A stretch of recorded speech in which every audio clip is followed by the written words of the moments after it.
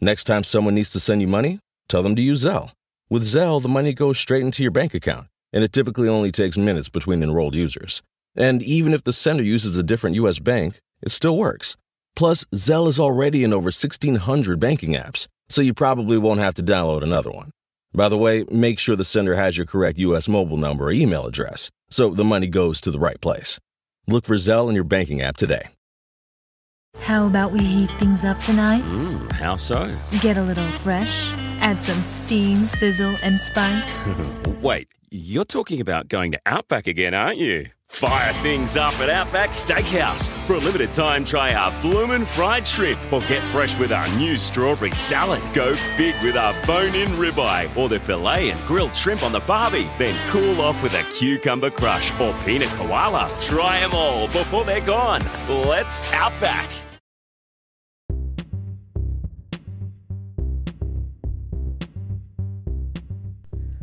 So we're on part 2 of a 4-part series, actually 5, including the interview I have with Tessie.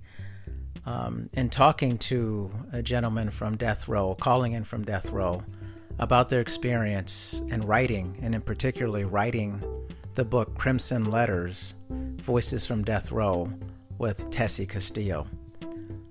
I think you'll find the conversation very interesting and taking a glimpse or a peek behind the scenes of what their lives are like and how writing this book has been very transformative and reflective for these gentlemen.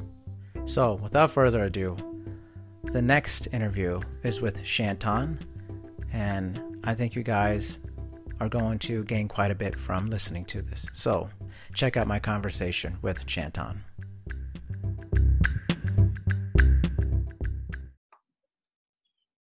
Hey, Chanton. Hi, Casey. Hi, Dr. Parker. Hey, how are you, Chanton? Thank you for spending time with me today. Appreciate it. Sure, anytime, anything. Well, I'm grateful for the time and that I get to speak with you. And I would love to hear about your journey in writing this very powerful book with Tessie, your experience and getting started with it, and how this process has kind of molded and changed you. Okay, so my first few years here on death row was like really spent idling. And I guess that's like the gears of prison, like other population and other the environment, prison environment. They have provocational classes and recreational classes and those type of things. Where death row didn't have those things. There were no jobs. There were no classes, and so for 16, there weren't even phones. For 16 years, it was just this like this real monotonous, idle days and nights spent just kind of thinking and wondering about the situation and the circumstance. But then in 2016, there was this idea to introduce classes on death row because there was a situation where guys were getting off death row, and they were products of this years of idleness. And so with that, they introduced these classes. They started with a pilot class. It was successful, extremely successful. And then we introduced other classes. One of those classes was a journalism class. And I was always excited about writing. I never knew the structuring side of writing, so I signed up along with some other guys, and that's where I first met Tessie. She came in to kind of guide us in the structure of writing and kind of putting our thoughts in a discipline, like really, because sometimes our thoughts, especially in a situation like this, tend to run wild. And so Tessie showed us how to kind of like structure that. And so we started to kind of write essays and memoirs, and we would come down to class each week, and she would have, not only she, but the other guys would all sit around and have this critiquing process. And she taught us the power of critiquing and how that to be a good writer, one has to be open, extremely open to that process. And so I learned that first, that in order for me to be a good writer, I had to make myself vulnerable to other people's perspectives of my writing. After that, there were some situations where Tessie. I'm sure you read in the book where Tessie had some issues, and she was dismissed, but she didn't stop there, and I commend her. She left here, and she still had this like strong passion to kind of showcase the humanity that she experienced on death row to the world. And so she contacted us and asked us about would we be interested in getting our voices out? Would we be interested in composing a book? And of course, I was on board. I was certainly on board for that. And that's kind of how my journey started. We submitted some pieces. Tessie went through the selection process, deciding what pieces would make the book. And from there, Crimson Letters was born. It was a real thing. So during this process, you had mentioned kind of this monotonous existence for 16 years. What kind of arose in you when you started doing the writing? How did that change your existence in there? To be honest, Dr. Harris, I think I just learned the power of accountability and self-forgiveness, because I had lived the bulk of my life kind of redirecting my misdeeds and my actions. I would put it on the lack of my father not being around, or our financial circumstances, or just all these things that excused my behavior. Well, death row teaches you that you have no one to pass the blame on. You have no one to excuse that. Everything is on you. And when I took a hard look at myself, I realized that excluding the circumstance that brought me here, I still was accountable for a lot of things in my life. And writing offered me a chance to kind of come face to face with that and kind of make amends. Yeah, I would imagine so. The reflection aspect of it. How did your thoughts come together? Like you were saying, during the time when it was more monotonous, your thoughts were running wild. And when those thoughts became more organized, how did that start to change who you were as a person?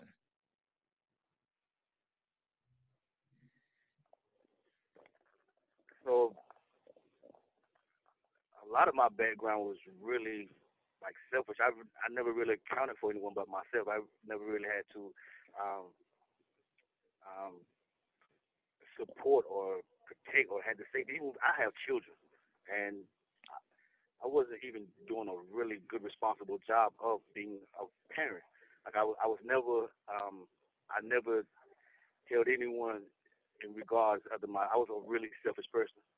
But when I got to death row, I realized that the greatest purpose that we can have as a people is to put others before ourselves. And I started to see my obligation to the generation behind me, those kids who are living the same life that I live, who only put themselves first, and who are on a crash course to death row. And it made me want to take responsibility. It made me want to write not just for myself, but for the other people, so that I could possibly compose stories that other people could resonate with, and possibly see a path that they were on. And if I could change one life, I know it's really cliche, but it is so genuinely true that if I could change one life, and it would make my time here worthwhile. Yeah, I'm sensing a theme, and I just talked to George before you, and I'm sensing a very similar theme, which is actually really wonderful, about helping others and putting other people before yourself. I wanted to ask you, what was the reaction to the final product of the book once it was done? You're reading it. What did you feel when you're reading the book? I felt unspoken and a tremendous sense of worth. Like I never really felt that worthy. I didn't realize how much of my life that was kind of denoted to a sense of unworthiness, and it did lend itself to a lot of the poor choices that I made. Well, reading this book just it gave me this powerful sense of worth. Like finally I've done something to my life that was right, and this was something no one could take away from me. So reading a book was just this really powerful sense of worth, Dr. Parker. Wow. So you felt like this was the first time in your life you had done something you felt worthy of, that you felt this accomplishment? Absolutely, because in a nutshell, death row kind of denotes a sense of unworthiness. Like that's what the idea of death row is. Like it beats on your mentality, your sense of worth, long before any process of execution comes up. And there has been cases where some guys even look forward to the execution because they feel that even that has to be a better reality than living every day with no sense of worth and no sense of value. So that is just like that. That is the structure of death row. It instills a sense of unworthiness in its men. Hmm. Yeah, well, I wonder also, as you're reading this book, as you're feeling that sense of worth, did it make you want to do other things? Did it build a sense of you like, what else can I accomplish? It did. I have other writing projects that I've been working on. The writing process is like building a structure. Like you always have room for improvement. And so the more I write, the more I learn to write. And the more I write, the more I learn about myself. So the book was like just this door opener. It's like opening the door to just a floodgate of um, memories and obligations and culpability and all those things. So sure, it set me on a path to like really stretch out my ambitions. You know what I'm saying? Reach for the sky. Like I really feel like it's time for me. I owe it to myself to do more. Yeah, I would think so. I mean, being a part of something that I was telling Tessie that is extremely well written, and it pulls you in. The book certainly pulls you in, and um, I think everybody that's a part of it, you must have worked incredibly hard to put something together that I can't say it enough that is just extremely well written. For me, I'm a sucker for things that are well written, that pull you in, that give you a sense of like, I have to keep turning the page or swiping across. And that certainly came across in the book, like from the first sentence. It's just really compelling. And so, do you get a sense or do you get a chance to talk to your other co-authors about this? I'm not sure of the communication, but do you ever like get to kind of commiserate about it? Sure, we do. So the structure of our facility, of the death row facility, is um, there are these pods. So many death rows across North Carolina, it's like really restricted. There's just Mm-hmm. guys are in their cells 24 hours, 23 hours a day. They have like 1 hour recreation. Well, we have that same process here, but instead of being in our cells, we are locked away in these pods, and the cells are located on the pods. And for the majority of the day, our cell doors are open, and we just kind of mingle around, interact with one another. And so one of the guys, the co-author, was on the block with me. So he and we talk all the time about the process and Ah, moving okay. forward. And the other guys, when we had, we still kind of interact with other guys from different pods because there is a lot of movement here. We are like a self-ran unit, so we leave the block to go to canteen. We leave the block to go to recreation and to the nurse station and to the cafeteria. So we see each other all the time, and sure, we commence with one another. Now, did other prisoners read the book, and were they allowed to read the book, and what was their reactions to it? Well, I sure hope so, but unfortunately, not here because the book was banned here, and I think that Hmm, the banning process is a statewide ban. So when they banned it from the prisons, it's banned from all North Carolina prisons. I see. I did receive a fan mail, I would call it. I kind of don't like using the word fan mail because I don't do good with praise, but the letter was like extremely awesome. This guy was really like giving us this And so I wrote him back, and it was a minister who had ordered the book for his pen pal who was a prisoner, and they talked about. He even sent me the. You have 60 seconds remaining. From the inmate himself, and they loved it. They enjoyed it. Yeah, no, I would imagine that you would probably get some people who connect with you about it. I mean, that's what pulled me in. And like when Tessie said, you should read the book, and I read it, I was like, man, I have to talk to these guys. Like, I have to talk to these guys. Like, I want to know about your story. I really believe, I had a lot of people contact me before this. You have 30 seconds remaining. And I was letting them know I'm going to be talking to you guys, all the authors. And what was surprising to me is I expect to have maybe some pushback, but everybody that I talked to was very positive about me doing this, because I think we're often not told what's really happening and what's going on. And it's best to hear directly from somebody than through other sources, Would you like me to call back? Yes, sir. He's gone. These are, and look at you. Look at you, Tessie. It's like you raised some people. You raised some people here, No, I didn't.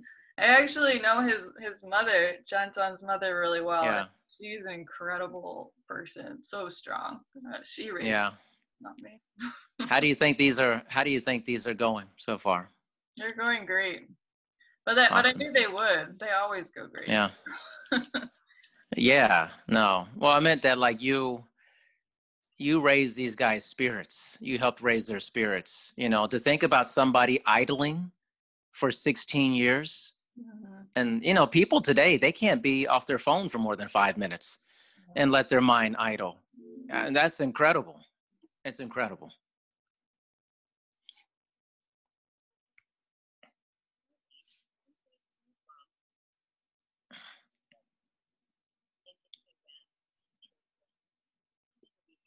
You are a very good interviewer too. You're good at making them feel comfortable and asking questions. Thank you. Hope so. I do it a lot. Because I can tell, having listened to a lot of people interview, I can tell who's good, and some people just aren't very good interviewers. That is true.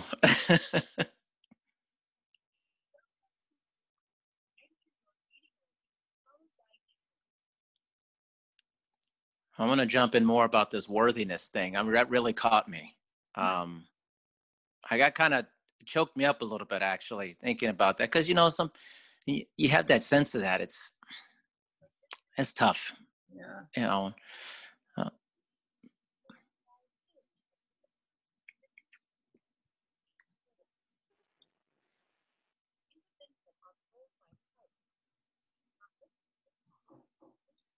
Hi, Chanton, can you hear us? I can hear you. He's back, Chanton. Yeah. First of all, thank you again for those questions. Sure. For the answers, sorry. But I wanted to get back into the concept of worthiness and the fact that you started feeling that when you were writing, when you read the book for that.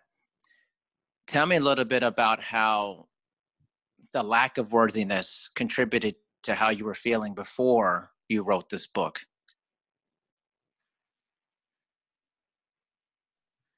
So a lot of my choices here reflected my behavior in the past. I was engaging in illegal activity. I gambled all day. I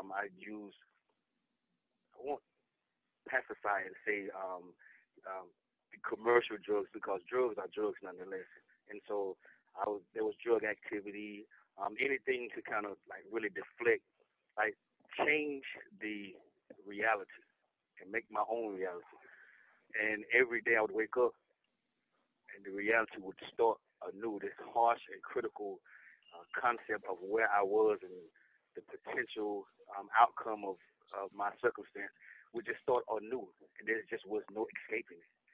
And I realized that until I actually did something about the sense of unworthiness. That would be my life. My life would be defined as this person who had never really accomplished anything, who always made excuses, who never took accountability. And so it contributed in a way that made me want to like desperately grasp onto something tangible, something lasting, so that when I leave, my deeds will speak for myself. My deeds will define and my effort and my ambitions. And so it came across through the writing. Like I never really set out to being a published author. I never really set out to gain this sense of worthiness. I just was really desperate to have the last say of who I am. Is there a big sense for you that your legacy is really important at this point, that how you are perceived as a man, as a human, as you move through your life, and ultimately when you have no more life, is your legacy become a very critical part of who you are? It certainly is. I don't really know. So it's not a concept that I was really taught in the household. I grew up a Christian. When I was older and I was out in the world and I had a couple of stints in prison, I came across other religions and other concepts. But then I guess it was just something like self-development. Like it was just this insight that was gained through experience, life experience. And I just realized that the life that we know and that we hold on to so desperately is so fragile and so fleeting, and that we cannot avoid what's inevitable, that we all must go. That is the common theme that we all share, whether black or white, rich or poor, we all have to go someday. And for me, I saw the importance of leaving something behind. Like defines our work. That is our immortality, our legacy. And so that's why I set out on this path, because it's a redemption. It's a chance for me to finally do something right. One last shot at leaving a footprint in the sand. Oof. Wow. You guys are, what's so interesting reading the book and stuff, just how you guys are so eloquent and speaking to everybody. And I could tell that a lot of work has been put into creating something special in what you guys are doing. I also wanted to know, how has your idea of family been transformed in your experience in doing this?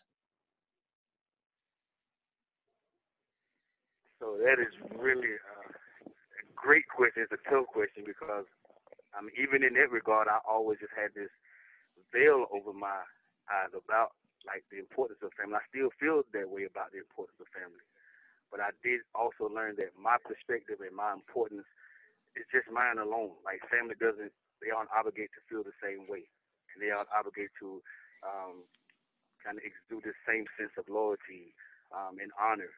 And so it has changed in a way because I am here as a product of a family member, and it kind of really wedged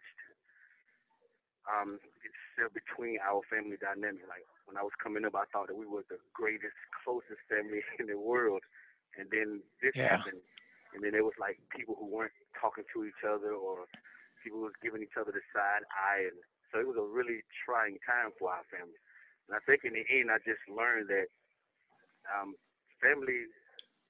We all are entitled to our perspective, and I'm entitled to feel the way I feel about family, but I don't have the right to push that onto other people, even family, that they are obligated to the same tenets and the same principles as I hold family to. So I still think family is like there's nothing like that concept. I think family denotes this sense of honor and respect and trustworthiness that is just it is so profound that it's unspoken. There's no words to express it.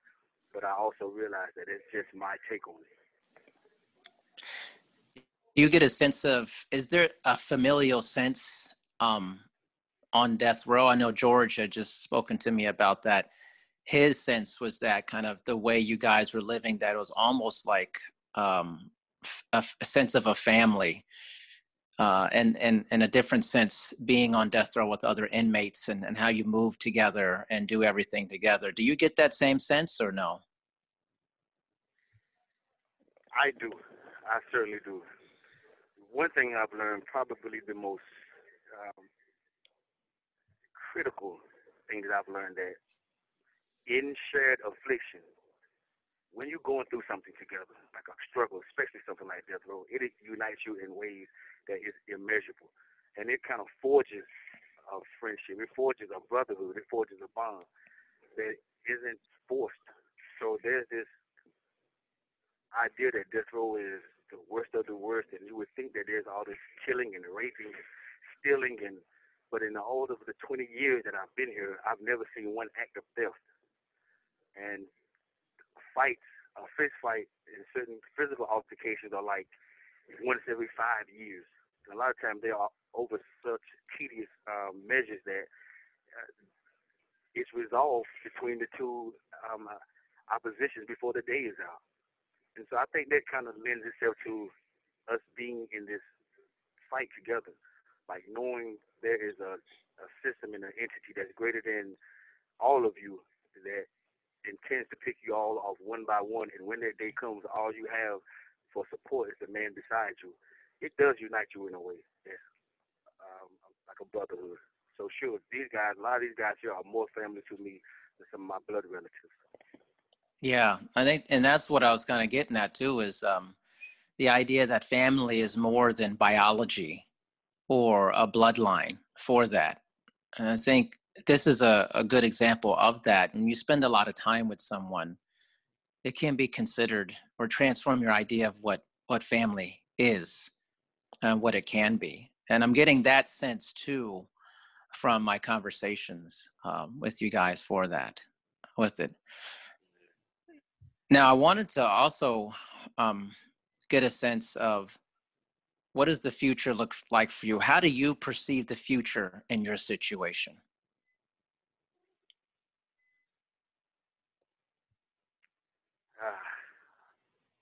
Honestly, after 20 years on death row, it's hard to see beyond that.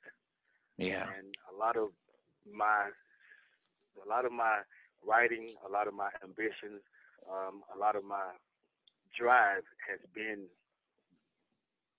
because I feel that I may never leave death row. I mean, I understand the odds. Like, it's people leave death row. I've seen 20 guys or more leave death row, but I also know that that can be. Some people live in that world. Some people live with this false hope, like it's going to be me someday. I just don't feel that lucky. Like, this is not my first stint in prison, being wrongfully convicted, and that sentence was carried all the way out. I mean, I did make parole and all, but there was no hero to swoop in and say, well, he didn't do this and set him out of prison. So I have no reason to believe that it would happen this time. I believe that innocent people have been executed, and I can only hope that that doesn't happen. But in all honesty, that hope is an iota. I guess really, really small. Yeah. And so, what do you hold on to every day then? And if, when looking about a future that in the perspective that you have, what is the daily sense of hope that you have? I think that the people in this world who are entitled to know who I am the most is my mom and my children. And that's why I write with a sense of honesty and vulnerability, because they deserve to know the kind of man I was. And that's what I hold on to. This is my way of fighting. Writing is my way of fighting, so it's not like I am giving in. But I write with a sense of passion and a sense of worth and a sense of honesty, because I write for my mom and I write for my children. I just met one of my granddaughters the other day. She's 13 years old, and I met her for the first time. And it was this amazing experience.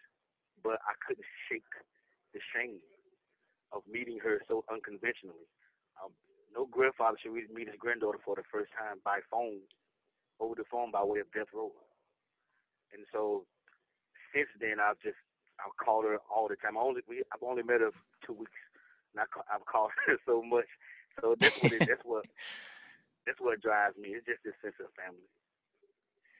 It sounds also like you're being driven by the fact that you want people to understand this narrative about you, that you are changing, you have changed, and this sense of honor and worth is very important to you to get across to other people. I mean, it is, because I mean, at the end of the day, that's all we have. Like, when we leave, what else can we leave behind but an outstanding first of all, we have no say on how people remember us, but the people have no say in how we strive to be remembered. And so I had to learn that I didn't have to continue living this expectation and being this person for this person or that person, because that was the bulk of my life, and it really commanded a lot of the decisions that I made. I wanted to be in this setting, I would be this person. In that setting, I would do this. I would feel. Yeah. Death Row strips you of all that. It just really takes all that away.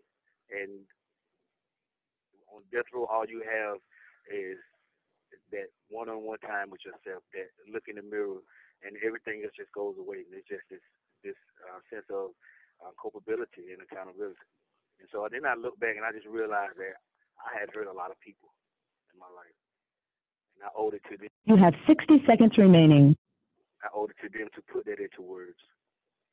I think if there is a chance of me grasping a sense of honor and a sense of worth, it's owning up to who I am and what I've done. Yeah. I got to tell you, Chanton, I really appreciate your time. I know our time is limited here, but Sure. Thank you for giving me the time and for explaining, your passion for writing and about worth. You have 30 seconds remaining. And thank you for talking about legacy.